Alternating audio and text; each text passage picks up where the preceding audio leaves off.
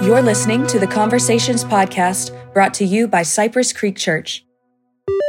We so frequently think of our evangelism with the word go, like, okay, well, when I go to church or when I go to that foreign country on that mission project or when I, then I'll be ready and I'll be an evangelist and I'll represent the Lord. And really, it's every moment of our lives that we're representing Him.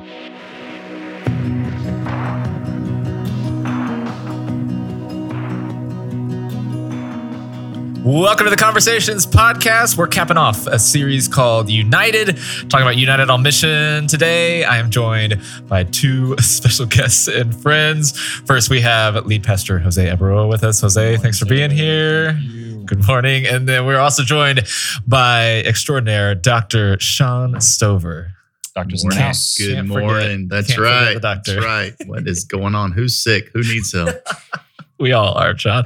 But anyways, we are talking about, living on mission. And so, Jose, I'd love to give you the first word here is kind of you not only came to a conclusion for this series, but even just preparing for this week, talking about what it looks like to live a life united on mission. Yeah. Paul does not end the letter by saying, hey, let's be united on mission right off the bat. But he, I think, speaks that out as I was reading 15 and 16, first speaking on the resurrection and the importance of the reality that we get to live. Not only was Jesus Christ raised from the dead, but He was raised to pass that promise off to us. And then also the way that He signed off His letter. I just, read, and those 4 points kind of came up to me on how we're called to be united on mission. And summer's a great time to be on mission, no matter whether we're on vacation with our family or whether we're around, hanging out. Great time to really shake things up and be on mission together. There you go. Let's do it. Well, one of the things I want to jump in talking about is, which I'm excited about having both of y'all here, just because I feel like there's this, when I think about evangelism and living on mission, I feel like there's a continuum to where you have one side where it's just like, just hit them with the truth and just whether it's a stranger on the street or whatever. And then on this other side, it's let's build a relationship, but maybe to the extreme is you just end up building a relationship, but never actually getting to the gospel. So I feel like both of y'all do a great job of just being able to find that middle and really seeking kind of how you can love and influence people. Side of the spectrum. I'm more on the let me just drop the truth. And Sean's like, let's hang out. Come on. Anyways, but there is a sense of intentionality, Jose, that you mentioned kind of early on, and just even this idea of divine assignment. And I wrote down just a few notes that I thought were cool. You said, there's a reason you live in the neighborhood you live in. There's a reason you were born in the country or city that you are. There's a reason why you have the job or school you're in. And there's a reason why you have the friends that you do. So I'd love to kind of first by asking just both of y'all, what's so important about just even recognizing and just owning that truth that God has placed us around the people and in a place that He wants to use us. I think immediately of a Bible Project video. I think it's the Heaven on Earth one. And it's a great graphic. He says that each of us are like, appointed and being used by God where we are to be heaven on earth. And so if you have Jesus inside of you, if your life has been radically changed by the gospel of Jesus, then you are the light of the world. And so wherever you are, you have an opportunity to share and love. And, when I think of that, it would have been a great little video to plug at the message, but you can check it out online, BibleProject.com and Heaven on Earth. So it does show that we have the opportunity to give light to wherever we are. I think it's a great reminder, Jose, the message you gave and the challenge that you gave, because we so frequently think of our evangelism with the word go, like, okay, well, when I go to church or when I go to that foreign country on that mission project or when I, then I'll be ready and I'll be an evangelist and I'll represent the Lord. And really, it's every moment of our lives that we're representing Him. So the reminder that in our neighborhood with our friends where we're planted is a good challenge for me, because it reminds me I've got to be accountable all the time to live out my faith. And there's not a pressure in that. There's an opportunity in that. It's just, I want to be living a life and making decisions and making choices and speaking to people in a way that lets them know, hey, he's living some kind of value system out. I wonder what that is. And hopefully eventually they'll ask that question. That's more me on that continuum. It's like if somehow I remain true to these biblical principles in my life, I hope people will recognize them and then ask me about them, because I'm not I don't have the spiritual gift of evangelism where I'm just riding in a taxi and I'm ready to give that guy those 4 spiritual laws. Like I'm with people like that. And Jose's way better at that. But yeah, that doing it as we do life. I would argue that you do have the spiritual gift of evangelism, Shawn, because people are naturally drawn to you, and that's what allows them to see the way that you live your life. It's a different facet. And it also, I think, brings up the point that we're all called to exercise all of the spiritual gifts. So just because you don't have one gift doesn't excuse you from, well, I'm not going to, pray in the Spirit, or I'm not going to evangelize because I don't have that spiritual gift. I'm not going to serve because I don't have, or I'm not going to show mercy because I don't have the spiritual gift of mercy. But we're all called to exhibit those. And yeah, I've seen that in action in you, Shawn, as you speak. Naturally, people are drawn to you, and then you're able to share Jesus with them. I think that Jose just complimented me and admonished me all in the same. It's a gift. Well, It's also a gift. Exhortation. Okay, well, we're going to get to the points talking about what does it look like to live a life on mission, but I want to camp out one more place, and that is just this idea about just what does the most satisfied life look like? Jose, you touched on this too in your intro that I thought was really important as, again, kind of historically, I think about growing up in the church, you hear evangelism. It's like, okay, the church is about to tell me something I need to go do, whether it's a mission trip overseas or just even locally. But I'd love to maybe, Jose, start with you and just think about unpacking this a little further of what does it look like? I mean, this is, the notes I have down here is that this is the most satisfied life is being activated on mission. So this isn't just something that, you're the pastor and so you want us to invite our friends, but this is actually for us, like the way that God designed it. Yeah, that's a good point. And I felt that way at 18 when I started following Jesus. And I think what made me feel that way was the community. I was a part of something larger than just me living my own life, even with certain convictions or, loving Jesus. So it's like a team, right? When you're a part of a team, there's greater enjoyment when you are victorious. When you're winning, you celebrate with one another. And then when times are not good, it's better to be around people that are around you. And I think it's the same way with our faith. When we live a life in community and on mission, then we have the greatest satisfaction in seeing God move through the highs and the lows. Yeah, couldn't agree more. Vision fuels passion and purpose fuels fulfillment. And this idea that we have to have something that we're living for. And in the absence of that, there really is a lot of anxiety. There's a lot of depression. There's a lot of sadness, a lot of psychological things that go on in people's lives are because they aren't living on mission for something.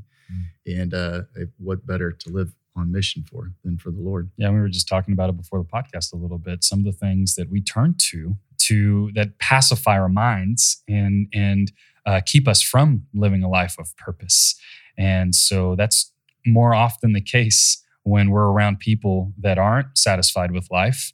And so they cope with all sorts of things. They concentrate on their kids' achievements. They're not fully living their life or purpose, or they turn to all other sorts of things that keep them from the purpose that God has placed them life for. And in their neighborhood and in their job and family, nothing is a coincidence. Right. Totally. Let's unpack a little bit more about what this looks like as far as living on mission. And so, Jose, your first point here is sharing your resurrection story. This has come up a few weeks in different messages that we've had. Just this concept of sharing a story is a great way to kind of balance that continuum of sharing the gospel, but also building a relationship. So I'd love to kind of hear both of y'all's thoughts, not only on maybe someone that's like, I don't know how to share my story, or what does that look like? That sounds intimidating. Maybe it sounds too forced. I don't want it. So what are ways in which you two kind of navigate when it comes to just sharing your story with people? I think our story is the most powerful gift and testimony that we have. The ability to, overcome the enemy through the blood of the Lamb and the word of our testimony, according to Revelations, is just a fascinating scripture. I mean, what else would the blood of the Lamb? That's all it takes to overcome the enemy, right? And he says, and the power of your testimony, puts them together, which says to me that means a lot. And our stories are just impactful because they can't be refuted. Someone can argue theology with you. Somebody can argue some of the points that, in scripture, but they can't argue your story. It's your story, and they didn't live it. You did, and the experience you had with Jesus and the change that happened as a result of that. So it's the most powerful weapon we really have to kind of share the gospel, I think. And it's also the most powerful weapon we have to connect ourselves with other people. Our culture is longing for authenticity, genuineness, deep connection, deep relationship. They really are. And there's a way to share your story so that it connects with the other person's story. So it's not you kind of dominating the conversation, but it's more like, hey, I want to tell you a little about myself so that I can hear more about you. Because if I'm vulnerable, I hope that opens you up to share what's going on with you. Because it's at the end of the day, it's not about us getting to see how many times we can tell our story. It's about us letting people know how much the Lord has blessed us so that it opens a door for us to hear their story. Yep. And I know people that have written down out their story before they've ever shared it. And some people like to do that. And then personally, I have never written down my story or even shared my story the same 2 times. And so it's different every time I share it. And I am reminded of things that he is doing or did or is doing now when I share my story. So if you think you don't have a story, then just ask yourself, what is God doing in your life right now? If you want to share something, start with the present. What's he doing in you and through you in this moment, and just go for it. I have loved, even in the last few weeks, hearing different people share their story for the first time, and then start by saying, I'm really nervous.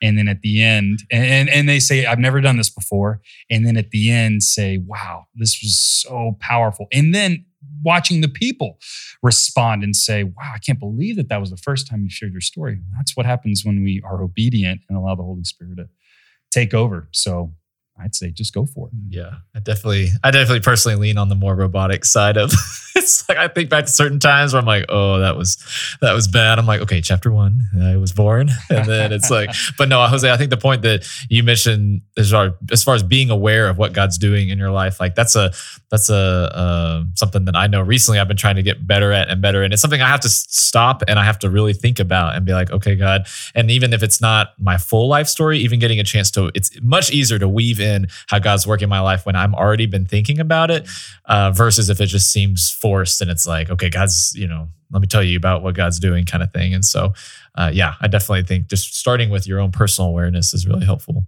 So good. Our story is the original reality TV show. I mean, it's the first one, and people love reality TV. That's what our story is. Jose and I got to hang out a little bit with a 90-plus-year-old last week, I think it was, and just hearing her stories blew me away still. I mean, fascinating just hearing the interesting things that God had done in her life impacted me for the rest of the week. Still is. Yeah. Before reality TV was a thing. And we've missed that. We've lost that storytelling ability, and I think have now gone to Netflix and gone to shows to fill that void in us, to connect with personal stories. I'm just thinking about that right now as you share that. And it's so sad because we all have interesting stories and we all have opportunities to create interesting experiences. But too often we choose to lock ourselves in a room and enjoy a story that someone wrote and filmed and produced and acted out, and that is what takes place of that joy that God put us here on earth to do, to live out stories, to go outside and make mistakes and take risks, and then allow God to write a phenomenal story. So just came to me right now. Go live and, do things. Go live and do things. Let me turn. Was that from Return of the Jedi? Let me go back because I'm looking at the scriptures now, and I love what Paul says in chapter 15. He says, "I am what I am." Paul knows what he is, who he is, and he knows what he's done, and he's not ashamed. He's now sharing it openly. But then at the end it says, whether then it is I, meaning his story, or they, the apostle story. So Peter and James and all these guys that were with Jesus before, he says, this is what we preach and this is what you believe. So they believed because either they connected with Paul's story or they connected with Peter's story or James's story. But it's not, just one story that connects with people. Your story, whatever that is able to connect with someone in a way that your story, Taylor, or my story, or your story, Shawn, won't be able to connect. And I think that's the beauty of God's mission here. Yeah. That's good. That's good. Okay. So the second point that we're going to go and do this week is care for the needs of others based on what Paul was writing in 1 Corinthians 16, kind of the first few chapters here. I'd love to kind of hear both of y'all's thoughts. Again, this is another area that both of y'all do super well. Not only this idea of caring, but then even Paul kind of talks about quality time, which I thought was a cool thing that Jose, you kind of brought up as far as in his letters here. So obviously we can talk about the value of caring, but maybe just love to get maybe a little practical on kind of what this looks like, and even more so maybe honing in on the people that are difficult to care. Because I think personally, it's a little easy to care for people that care for me back or that are easy to love, but those people that I feel like God's put in my life, that there are some that it's not that easy. So what are maybe some ways in which you personally kind of orient your heart to be able to show care for them?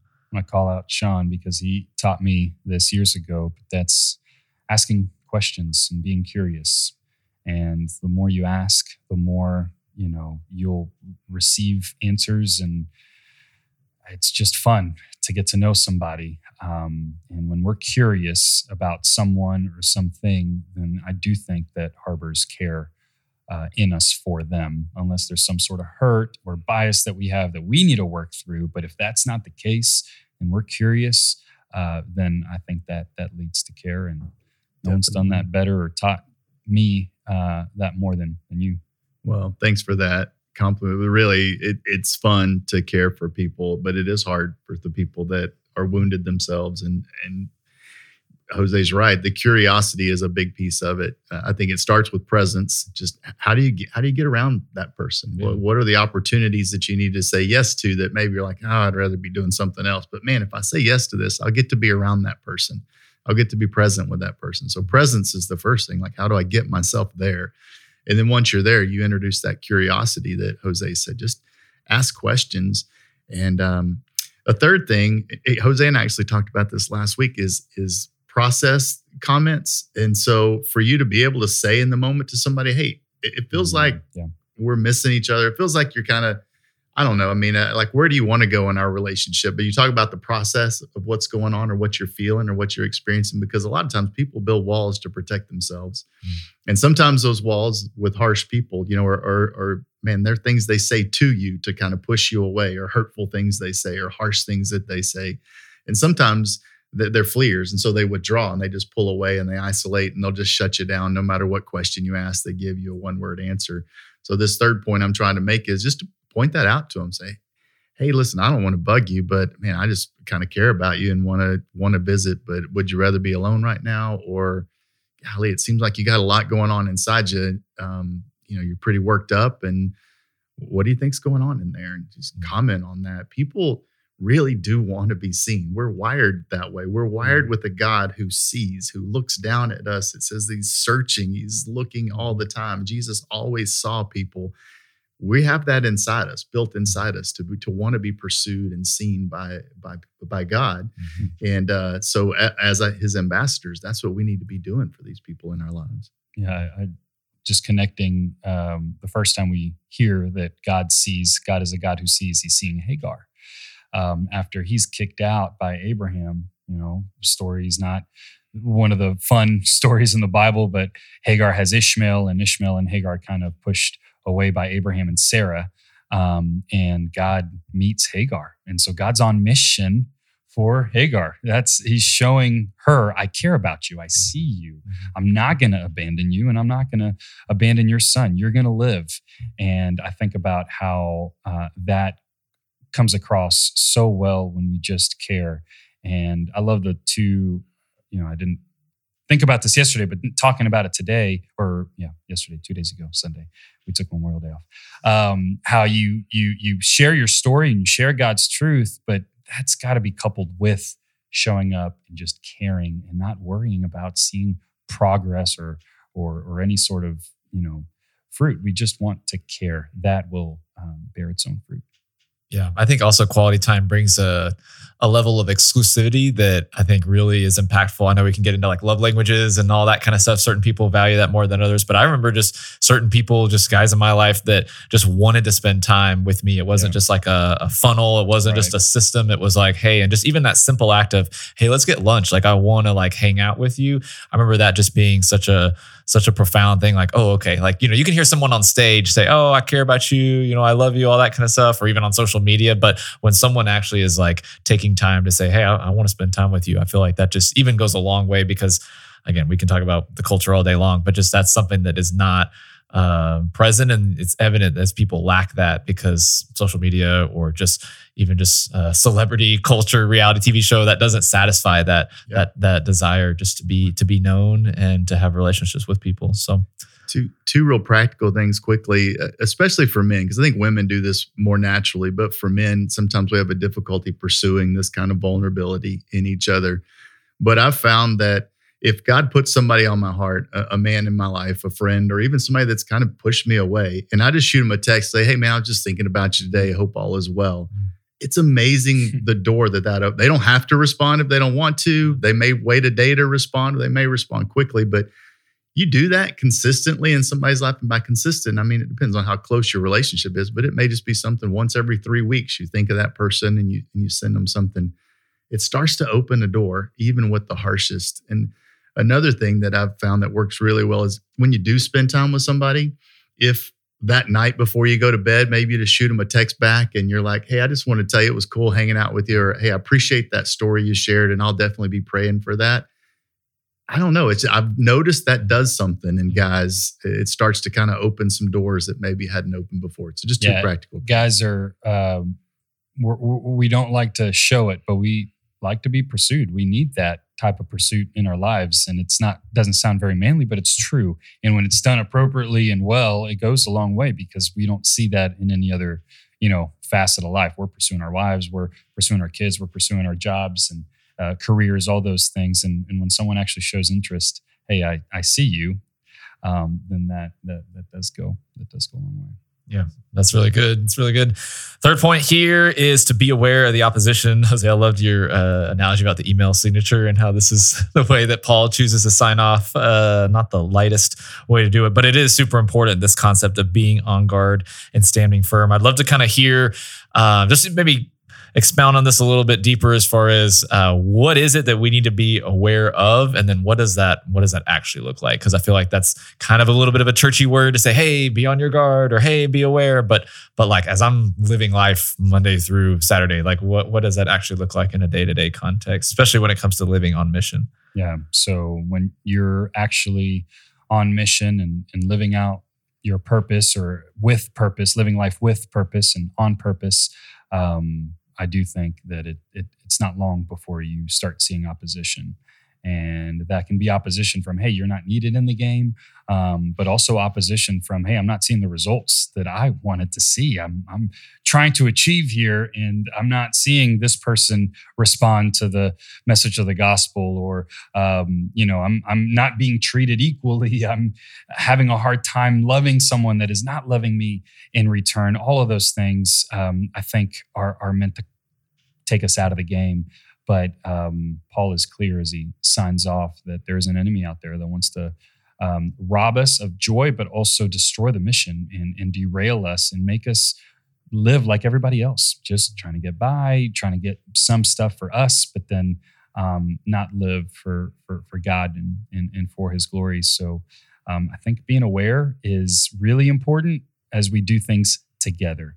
And when we're united, because when we start sharing, hey, I had this thought, about this or that, and they're like, I had that same thought. Well, that's when that's from the enemy. If he's communicating similar things to people that are around you. So that verse in 1 Peter says, be alert and of sober mind.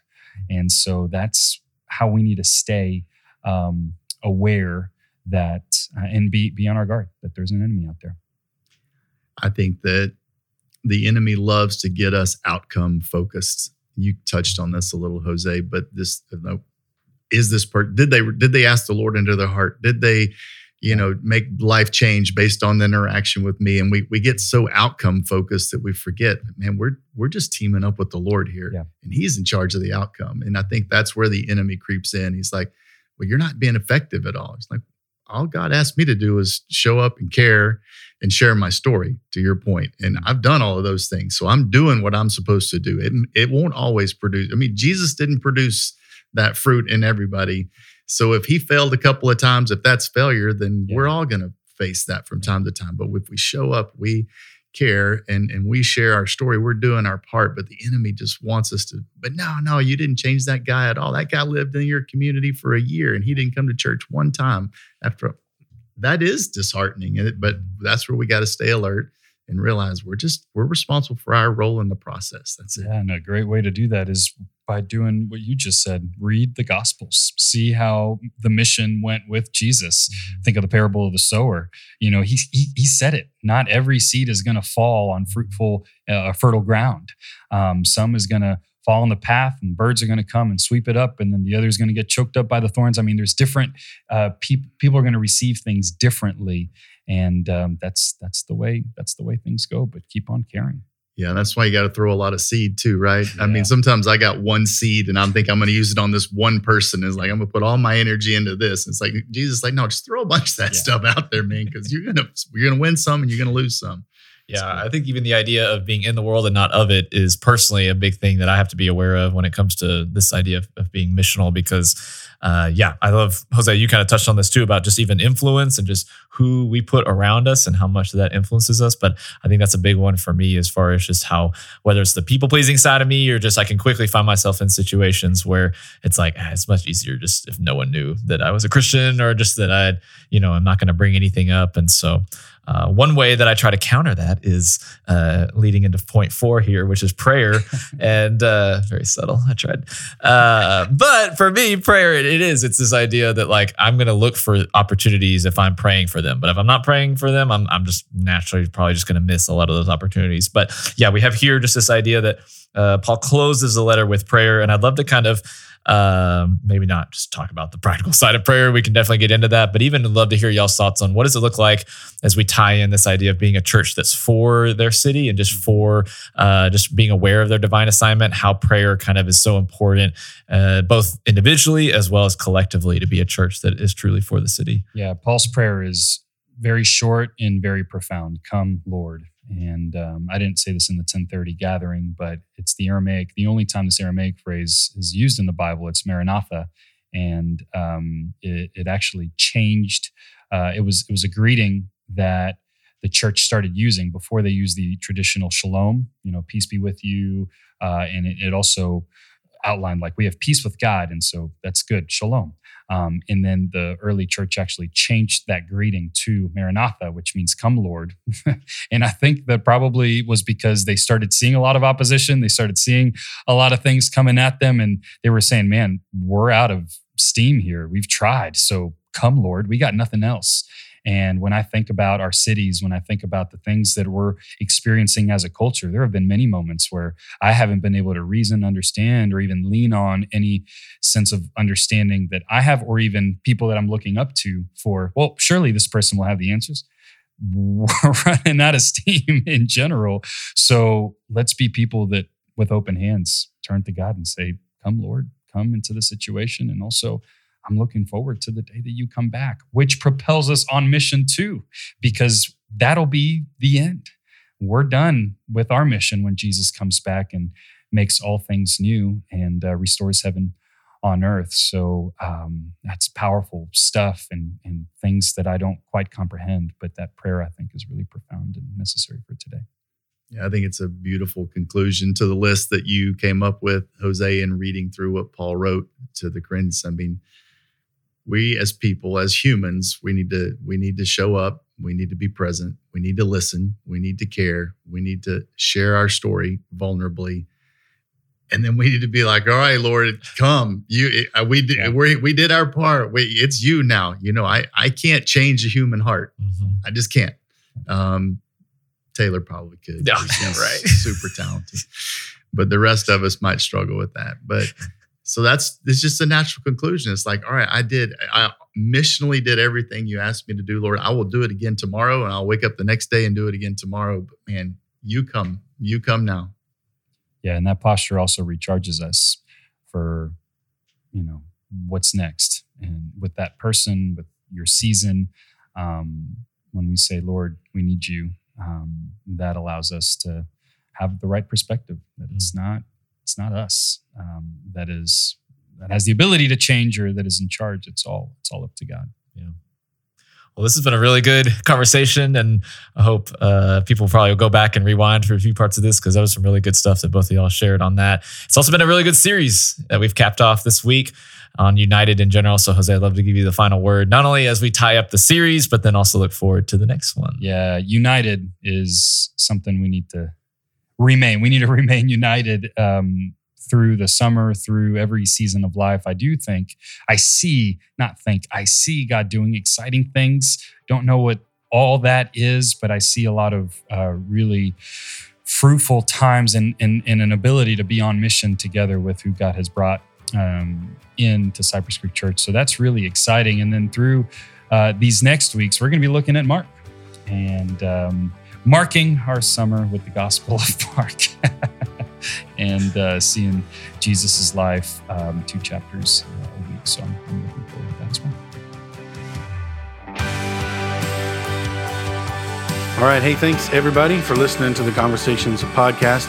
If you have any questions that you want us to answer on the podcast, you can email us conversations@cypresscreekchurch.com. Also, don't forget to subscribe and share the podcast. Thanks for being here again, everybody. It was awesome. That's it for this version of the podcast. We will see you guys next time.